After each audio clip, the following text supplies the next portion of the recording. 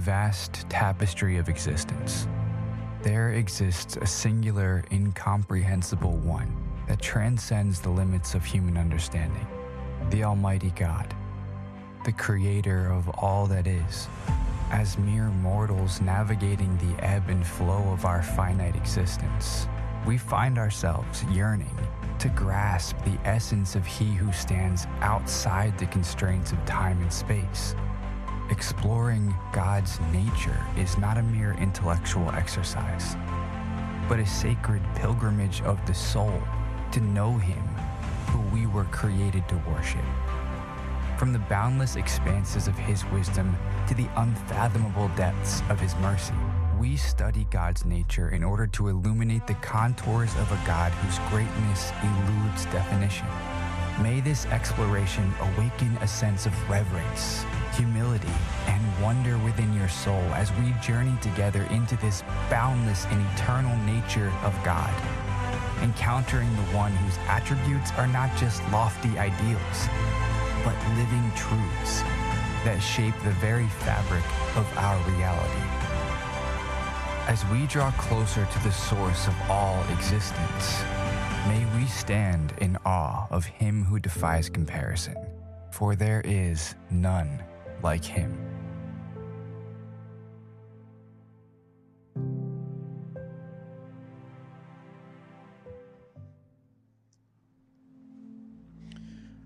A reading from 1 John.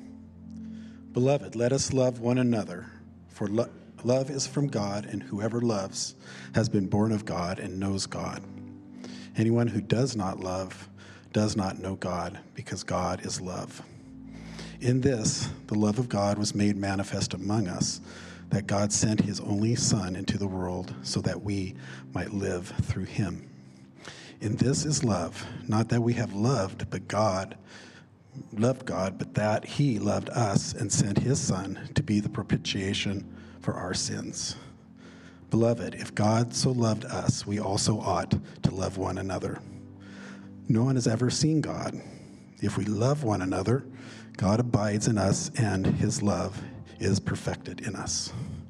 By this we know that we abide in Him and He in us, because He has given us of His Spirit, and we have seen and testify that the Father has sent His Son to be the Savior of the world. Whoever confesses that Jesus is the Son of God, God abides in Him, and He in God. So we have come to know and to believe the love that God has for us. God is love, and whoever abides in love abides in God, and God abides in him. By this is love perfected with us, so that we may have confidence for the day of judgment, because as He is, so also are we in the world. Amen. Great job, dude. Good morning. Where were you guys last 2 weeks? I was here. It was dark. It was cold. That went better in the first service. I am so grateful to be back. I also think I'm probably more relieved to be back than grateful. This rhythm being gone in my life, you notice it, you feel it. And so I am just so grateful to be back with you. In the 1950s, a young man was working in his front lawn. This family was coming out of poverty from the Depression era, from World War II, working in the front lawn, not playing, but doing chores. One of his neighborhood friends drives by with his family. It's a Sunday morning, and they slow down the car, and his friend yells out the window, "Hey, we're going to church. Do you want to come?" Now, I'm a pastor, so I'm just cheering. Good job, right? The young man says yes, gets in the car. They go to church. He's doing chores in Texas heat, but jumps in the car. They go to church.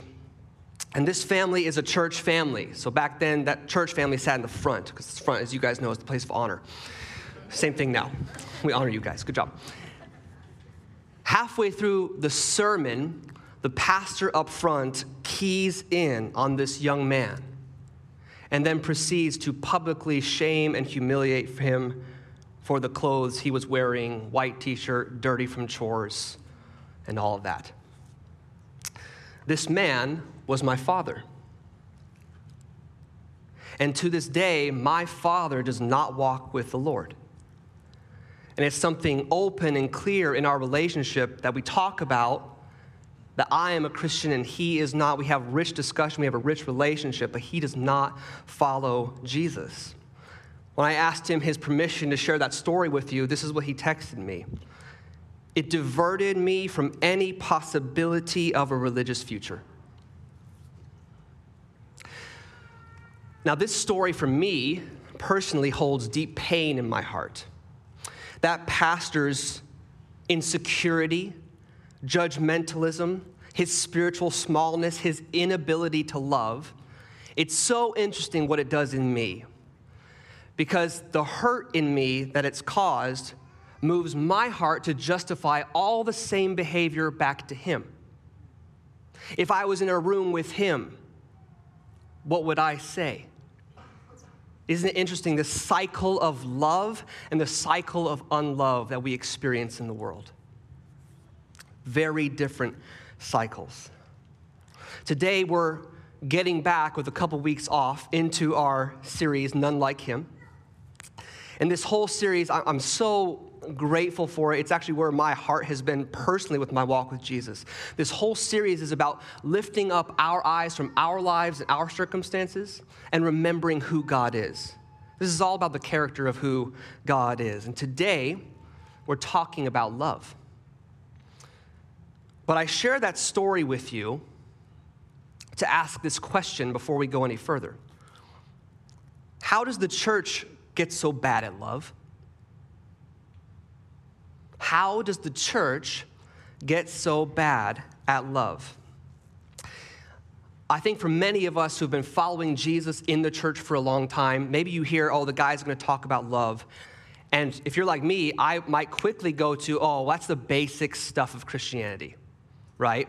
That's the 101 course. That's what we do in kids' church. Let's get to the meat in the sermon. Don't talk about love. I want the deep stuff. But how many of us in this room have stories like mine? Not from people out there, but hurt from people in the body of Christ who do not model the love of Jesus. I think we actually deeply struggle to love. And if love is the basics, we need to get back to the basics. Amen? You guys awake this morning? Okay. I'm sure you all have had perfect church experiences. I'm the only one. How many church splits, pastoral failings, estranged family members, broken marriages, relationships, and friendships? How many counseling sessions have come from parents who said, I loved you, but didn't live, I love you? How many wounds do we carry connected to the people of God who do not model Jesus' love? Love is not basic. It is level 1 Christianity and level 100. We cannot outgrow love. So how does the church get so bad at love? Let me ask that question a different way. How do people who are supposed to be marked by God's love lose sight of that love so quickly? I think our experiences together would suggest a couple things. First, we never outgrow our need to grow in love. We never outgrow it. Second, I think it is time for the American church to rise up and show the world around us love.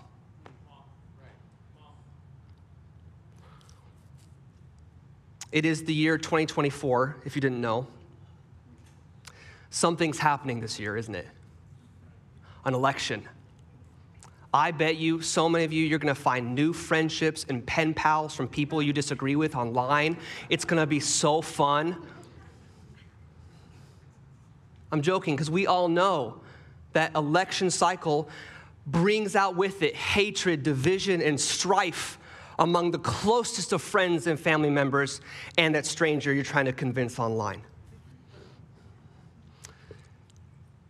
But for us as Jesus followers, 2024 should be a great year, an easy year to show the world something different, to show them a countercultural love. Jesus says this in John 13, "A new commandment I give to you." What, Jesus? "That you love one another." How, Jesus? "Just as I have loved you, you also are to love one another." Why, Jesus? "By this, all people will know that you are my disciples if you have love for one another." There is a promise here from Jesus, isn't it? This is a promise. If we get love right in the church, it is meant to ripple outward. It is meant to ripple outward. The quality of our love should be so radical, so tangible, and so real that people on the outside looking in will say, "That's different. Could I be loved like that? Is there room at that table in that church for me?" That is what our love is meant to do. People are meant to look at the love you and I have for each other because of Jesus and either be threatened by it or attracted to it. Our love in this room, in this family, is meant to hold a disrupting power. And I want my life and our church to hold that power. So I want to do two things today, okay? I want to define love, and then I want to answer the question, how do we grow in love? As I always say, does that sound good? You don't have a choice. Let's define love together. Now, if you're new to church, you need to know that we as Jesus followers do not define love the way the world defines love. We define love through the life of our Lord Jesus Christ and the scriptures, which are the living words of God. That's what we believe. Now, even within those two parameters, there are 100 ways I could go today to define love, but I want to just focus in on three, okay? First is this: love is not divorced from truth, but truth comes from love. Let me say it again. Love is not divorced from truth, but truth comes from love. This is important for the time in which we are living. 10 to 20 years ago, we lived in no truth culture. The bumper sticker of the day was "coexist." You can laugh at that, it was funny. I recently drove downtown Portland, and the bumper stickers have changed. Now we are not living in no truth culture, we have fully arrived at anti-truth culture. The bumper stickers are a bit more hostile. You can live your truth, but don't bring your truth. Don't actually believe your truth in real life.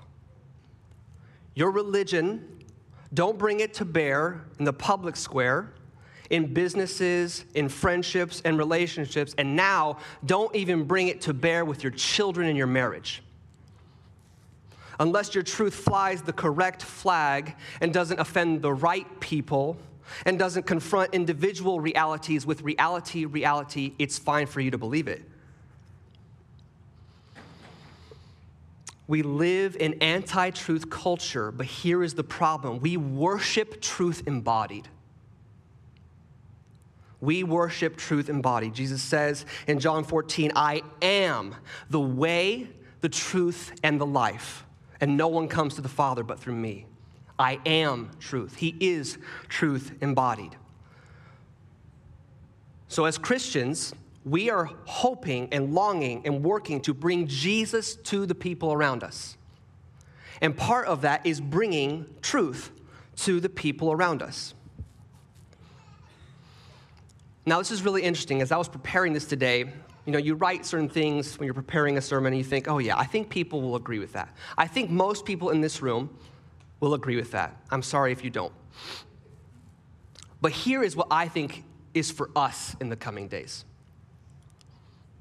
The great challenge for you and I in the coming years will be, how do we bear the truth in love? How do we bear the truth in love? You see, there's a way, and there is a bumper sticker, and there is a feeling that those who are held captive by the forces of darkness bear their truth. It's a foaming at the mouth anger. It's a yelling of insecurity and rage. It's satanic manipulation and crushing. And then there is another way that those of us who dwell in the light of Jesus bring the gospel. And it should look and feel different. Are you with me? The culture around us emanates violence and control and coercion. We should emanate freedom, security, peace. The culture around us is foaming at the mouth. We should be calm and loving, and it should feel different. We speak the truth in love because of love, not because of truth. In Mark 10, Jesus interacts with the rich young ruler. I don't really know if he's a rich young ruler. That's the title of my kids' Bible in the story that I read with my kids. Here's what it says in Mark 17 before this interaction. As Jesus was setting out on his journey, a man, maybe a rich young ruler, but a man, ran up and knelt before him and asked him, "Good teacher, what must I do to inherit eternal life?" Most of you know the story. He says, "Why do you call me good? Who is good but who does the will of the Father?" And he goes through all the commandments. Then the man says to Jesus, "Teacher, I've fulfilled the law since I was a youth." You all know the story, right?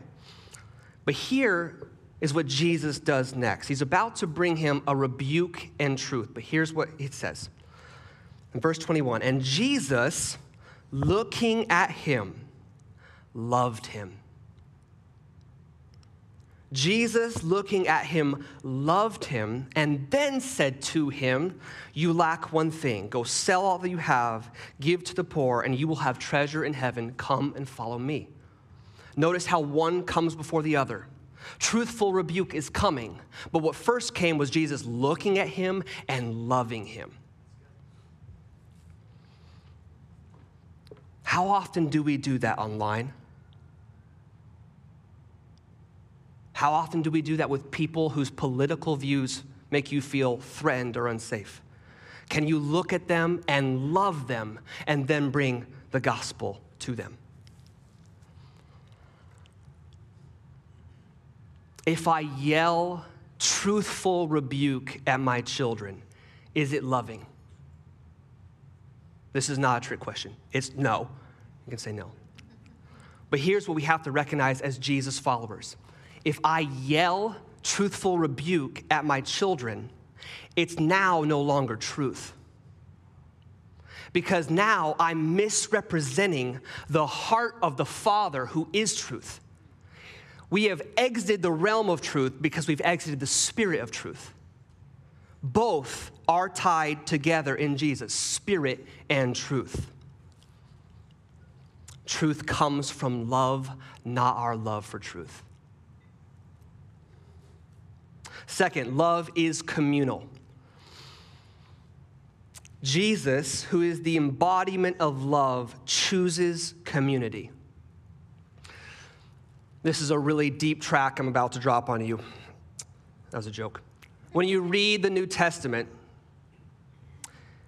it would have been so much easier if Jesus did not have the 12 disciples.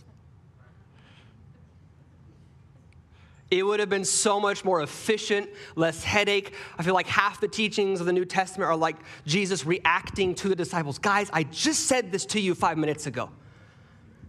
It would have been so much easier for him to not have the 12. Have you ever thought about that? Yet he chose life with the 12 and the other disciples for a reason. And as Americans, if you are breathing in this room, you and I have individualism running in our veins. The founders of our country 300 years ago, give or take, sorry, history guys, 300-ish years ago, we loved the guy who could build a cabin in the woods and write a book about it. His name was Thoreau. Today, we also still love watching the guy going out in the cabin in the woods. We just do it on YouTube. You with me? We love the guy or the gal who can bring themselves up by their own bootstraps. That's what we love. We also live in consumer culture, and we also live in the digital age. Why does all this matter? Because everything in your world as Americans is built around you being alone.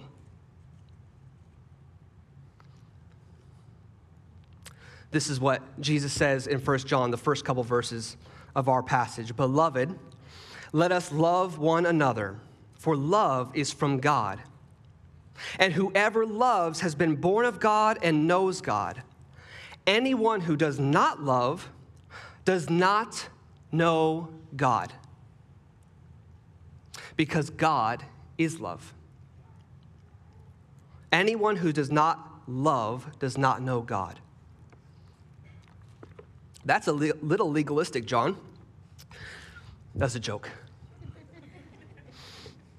John is saying that you cannot, there is no paradigm for loving Jesus and not loving the church. There is no paradigm for loving Jesus and not loving him in community. It does not exist in the Bible. It exists in American Christianity. It does not exist in scriptures. Do you know that there are people in this family, in this room, who God has predestined to be here to love you? Isn't that crazy? There are people in this room who the living God will speak to you through, who are here to encourage you, at times rebuke you, and love you through the Holy Spirit in them. You cannot love Jesus and neglect his bride. And I say this very aware of the irony of what I'm about to say.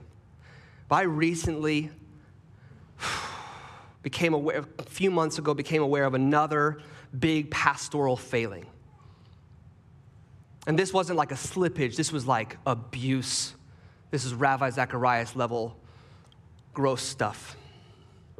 And I couldn't emotionally dive into it a couple months ago. But I felt the Lord calling me, you need to face this. You need to face this, and you need to ask yourself hard questions. And as I did a deep dive, I'm talking about YouTube deep dive into all this scandal of various church leaders, I'm just struck by, oh my gosh, even as a pastor, it is so hard to love the church. Sometimes it is so hard to love the church, and it is so easy for our trust to be broken.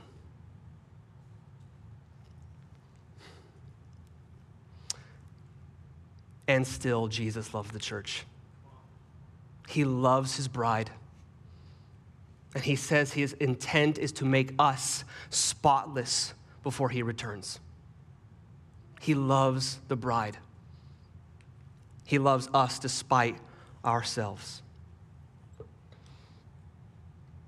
Truth comes from love, and love is communal. And lastly, in defining love, love is Jesus.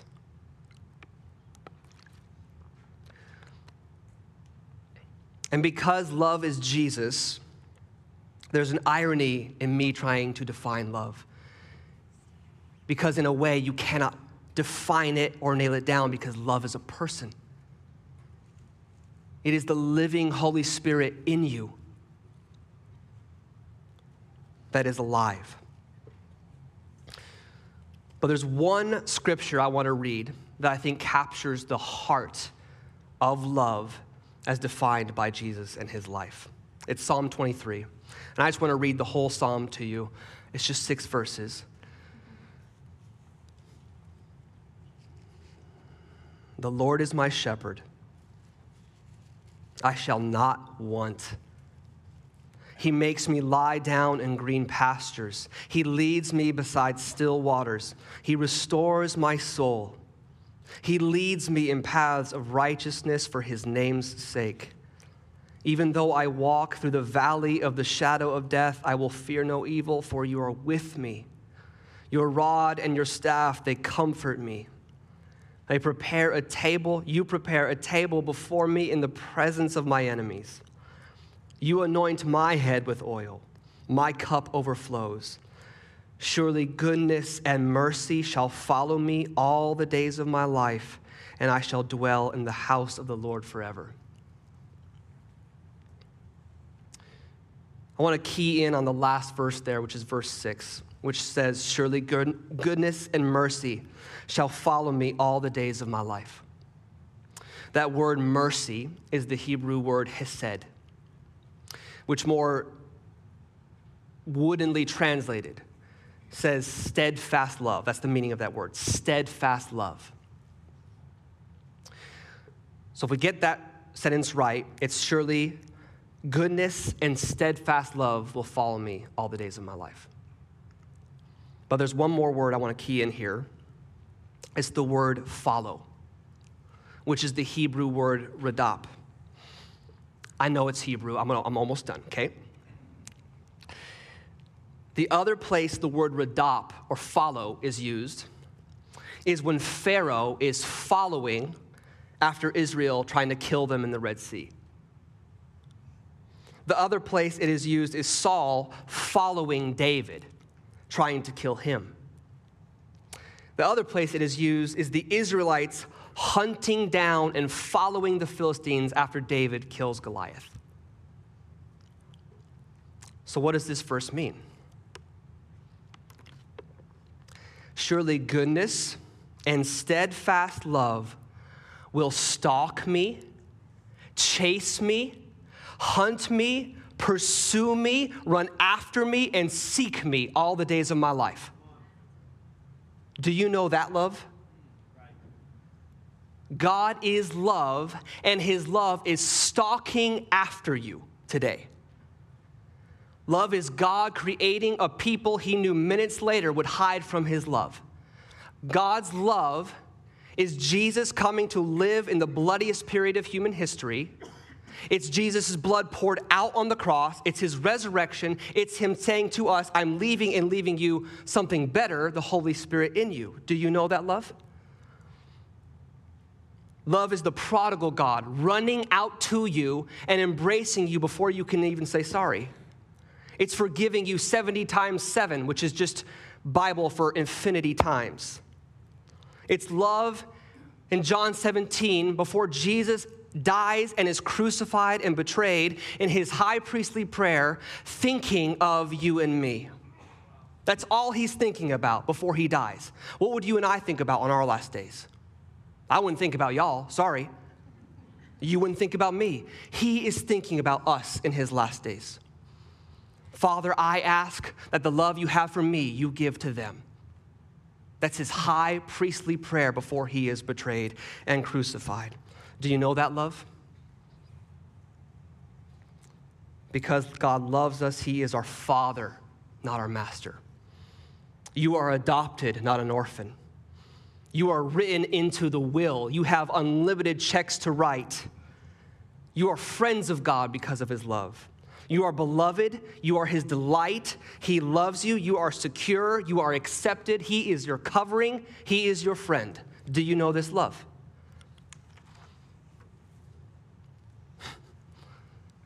This is not self-esteem Disney Channel gospel.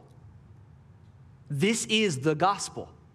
This is Jesus on the cross. Do you know this love? I think most of you have agreed to this love, but do you know it? Do you believe it today?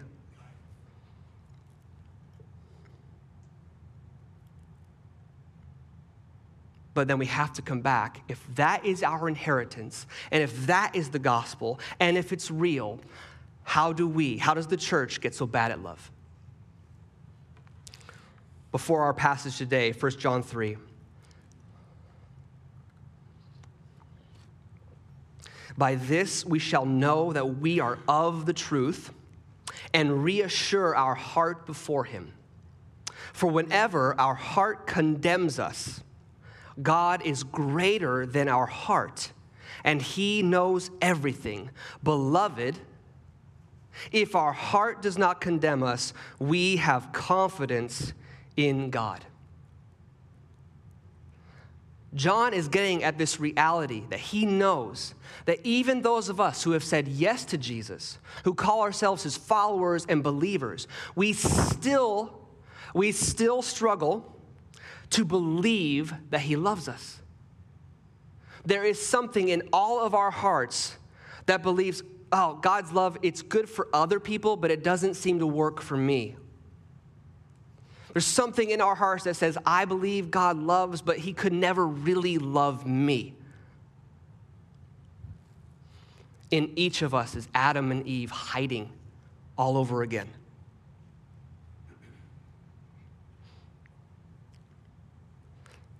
As I've walked with God, with Jesus, believing he loves me has been one of the hardest parts of faith.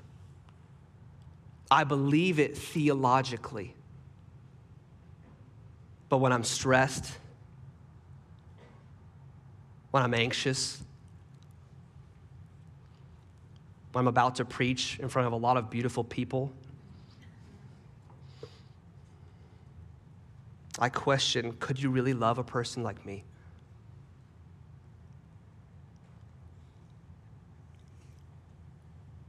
I think the Christian journey with Jesus could be boiled down to just living as beloved. That is the journey and the work.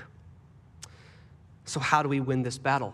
How do we live like we actually believe he loves us?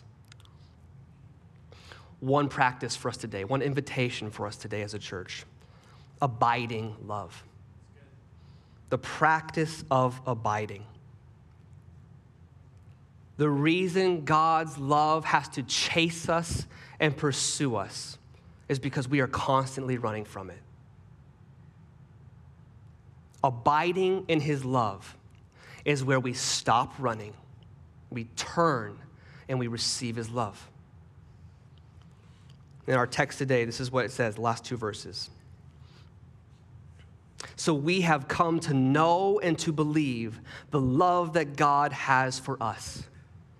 God is love, and whoever abides in love abides in God, and God abides in him. By this, love is perfected in us. Now, if you've ever had an injury or a surgery, you know that the surgery moment is kind of where they fix you, right? None of you have been injured. You don't understand. Okay. The surgery moment is kind of where you're fixed, right? But then after surgery, there's this thing called rehab, where you rehab the broken arm, you rehab the broken leg.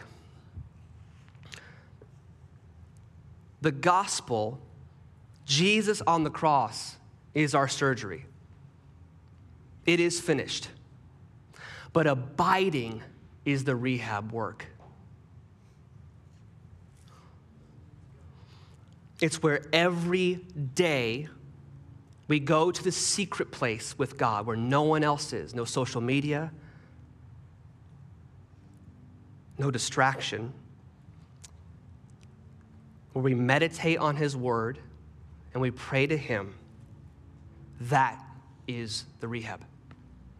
That is how we come alive to the love that's been given us. It's in the secret place of abiding where he says to us again and again, you are my son, you are my daughter, in whom I'm well pleased. He reminds us who we are, and he reminds us what I say about you is what is most important about you. And it's in the secret place where he will bring people in this community to your mind for intercessory prayer and to show you how to love them.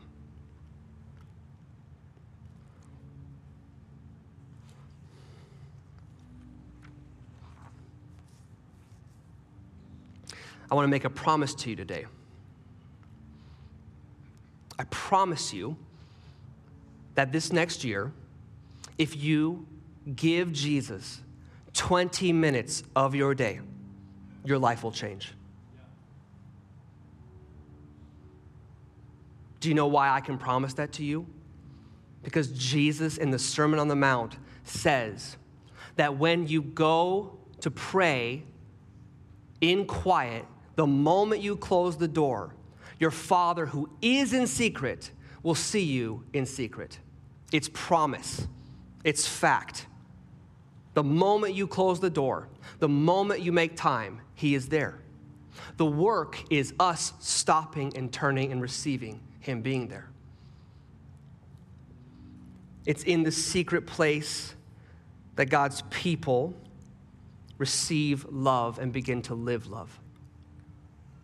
It's in the secret place of abiding that he will light a fire in you and give you authority and security and passion, and that fire will spread. I need you to know that in the coming days and years, if you build your walk with Jesus around me and Jason and Jordan, whoever it is up here on a Sunday, that will not be strong enough for the coming days. 2024 will probably not be better than 2020. Election year, all the craziness. You need more than this. You cannot build your walk with Jesus off of my walk with Jesus. You have to get to the secret place. And it's there that the fire spreads. Let's pray. Jesus, we love you. Holy Spirit, come. Jesus, we just repent. We are so quick to run from your love. We are so quick to, even as believers covered by the blood of Jesus, not believe you love us. And Holy Spirit, we just acknowledge so many of us, myself included, this last 2 weeks of ice storms and power outages. My life is just upside down. I'm already failing in New Year's resolutions. But Jesus, you just say one thing is necessary. Not 100, just one.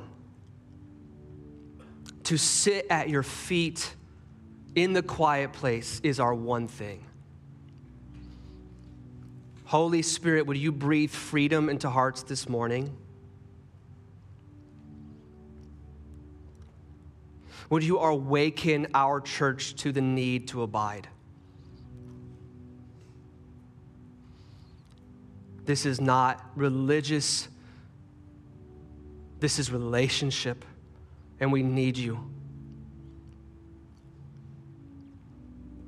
Fill our hearts today with your love, Jesus.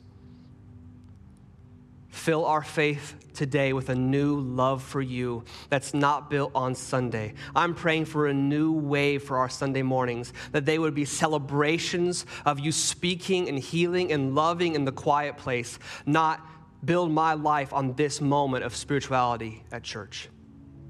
Reframe it for us, because that faith will not be strong enough for the days ahead.